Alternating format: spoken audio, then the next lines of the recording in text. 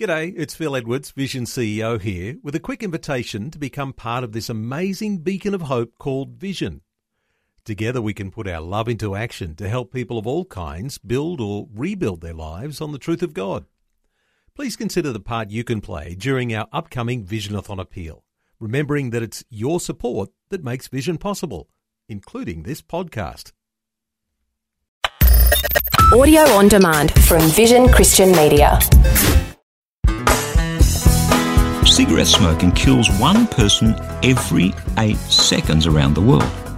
Perhaps you're a smoker, or perhaps you know a smoker. Either way, there's something that you can do to save a life. Hi, I'm Bernie Diamond. Great to be back with you again.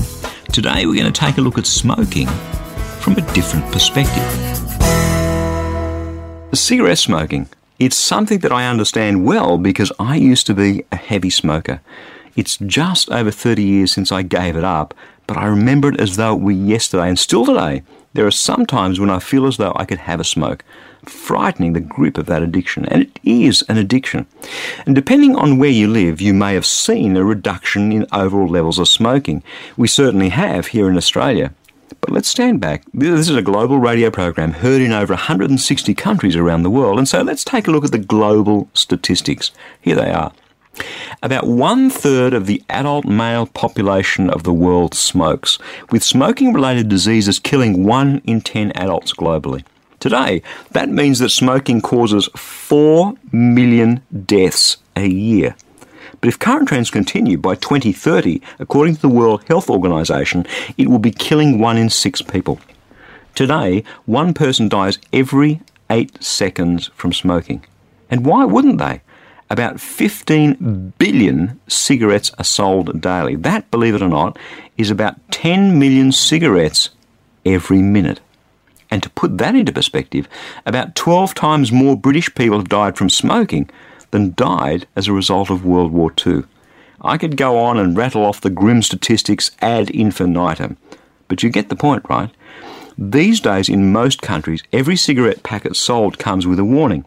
Hey, here in Australia, we have some of the world's toughest plain packaging and warning laws in the world, with grim photos of cancerous lungs and feet with toes rotted off them on the cigarette packets.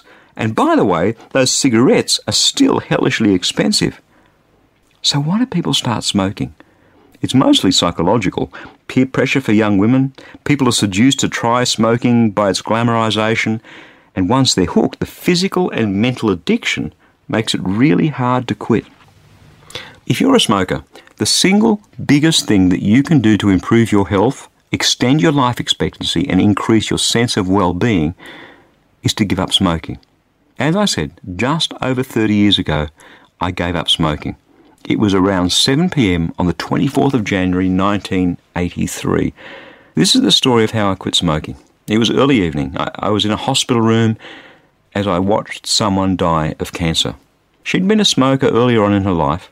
The cancer had spread throughout her body. She'd left a note, "Make this end." So they withdrew the treatment, the food and the fluids, and I watched her take her last breath.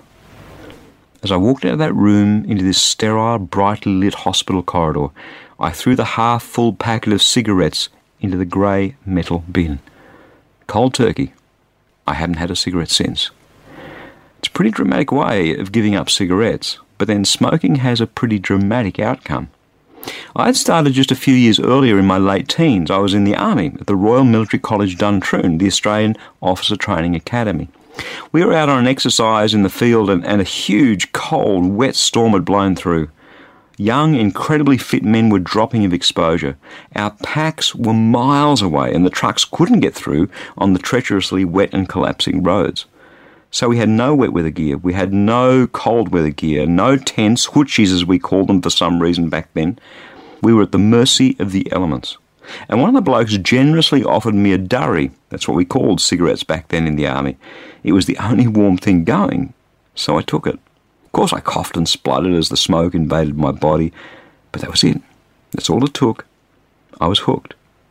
Within a few weeks, I was smoking 3 packets of 25 cigarettes a day. That's 75 smokes every day. This was back in the days when you could smoke at your desk. I could easily go through a packet in a night out on the town with my friends. Between that and the alcohol, I'd wake up in the morning with my mouth feeling like the bottom of a cockie's cage, as we used to say. Charming. I was a chain smoker. I tried to give it up, but to no avail. As bad as it was for me, as much as it made me cough and splutter and wheeze, as much money as it cost me, and as antisocial and as disgusting a habit as it was, I simply couldn't give it up. Until I watched that woman die.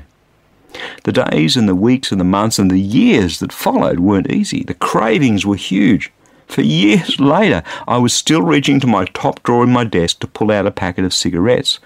I checked to make sure I had my lighter in the pocket before I went out. The thing that did it for me, one craving at a time, was the memory of watching that woman breathe her last breath and the grief that it wrought on her husband and her family. In a very real sense, her death saved my life. Of course, I could get run over by a bus tomorrow, and despite my level of health and fitness, I could prove to be a statistical aberration and drop dead of a heart attack or stroke or cancer tomorrow. That's always a possibility, but it's far less likely today than if I was still an obese smoker that I was back then. What's the lesson I learned? Simple. I like my body. I actually like feeling incredibly well. I like sleeping well at night and being alert during the day. I love being able to exercise. And it's a great feeling to know that all things being equal, I have a long, healthy life ahead of me. I'm now in my mid-50s. To put it bluntly, I would never ever want to go back to smoking. So given that I've made it through exactly 30 years or just a little bit more without a cigarette, you know what? I'm thinking I can probably make it through just one more day. Smoking hastened my father to an early grave. I had a good friend, Tom Curran, who died in his early 50s, and another, a work colleague, Russell Abbott, who died in his late 50s through smoking. Perhaps you're a smoker. If you're listening to this, it's time to quit. These days, your local doctor can help you. There are patches and there are sprays that can be deployed to ease you out of the dependency. I know how tough it is physically and psychologically. It's time to take the plunge.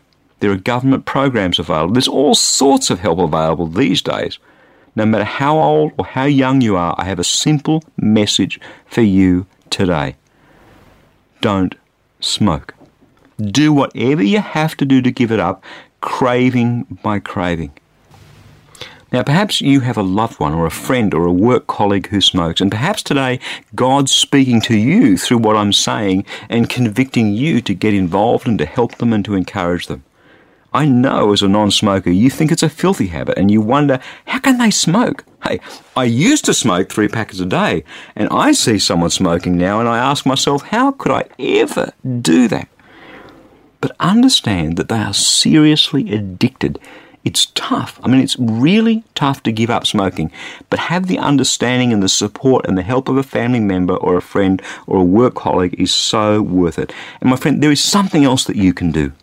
If you're addicted to cigarettes, or if you have a friend who's addicted to cigarettes, God can set you free. The power of God to set you free from addiction is enormous. And I know that if you get down on your knees and you pray and you ask, the power of God will come into play.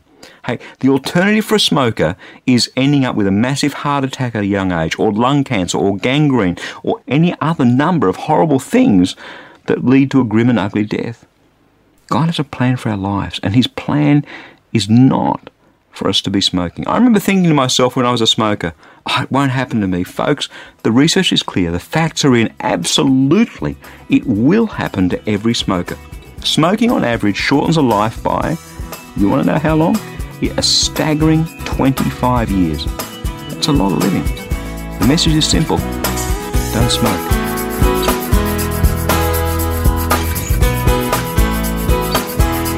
Way too many people in this world are carrying way too much weight. And that's led to a global pandemic of metabolic syndrome, diabetes, heart attack and stroke. But it needn't be that way. Armed with a few simple facts, it turns out to be much easier than you might think to lose the weight you need to lose and keep it off permanently. That's why I'd love to send you a free copy of our latest life application booklet. It's called 5 Secrets for Losing Weight and keeping it off to help you live a healthy life to a ripe old age. You can request your free copy of this booklet right now.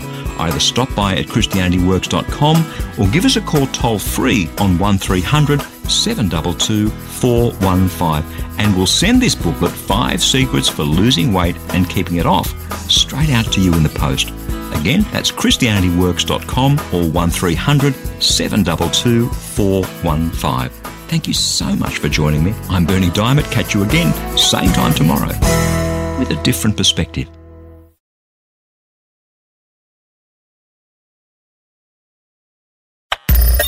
Thanks for taking time to listen to this audio on demand from Vision Christian Media. To find out more about us, go to vision.org.au.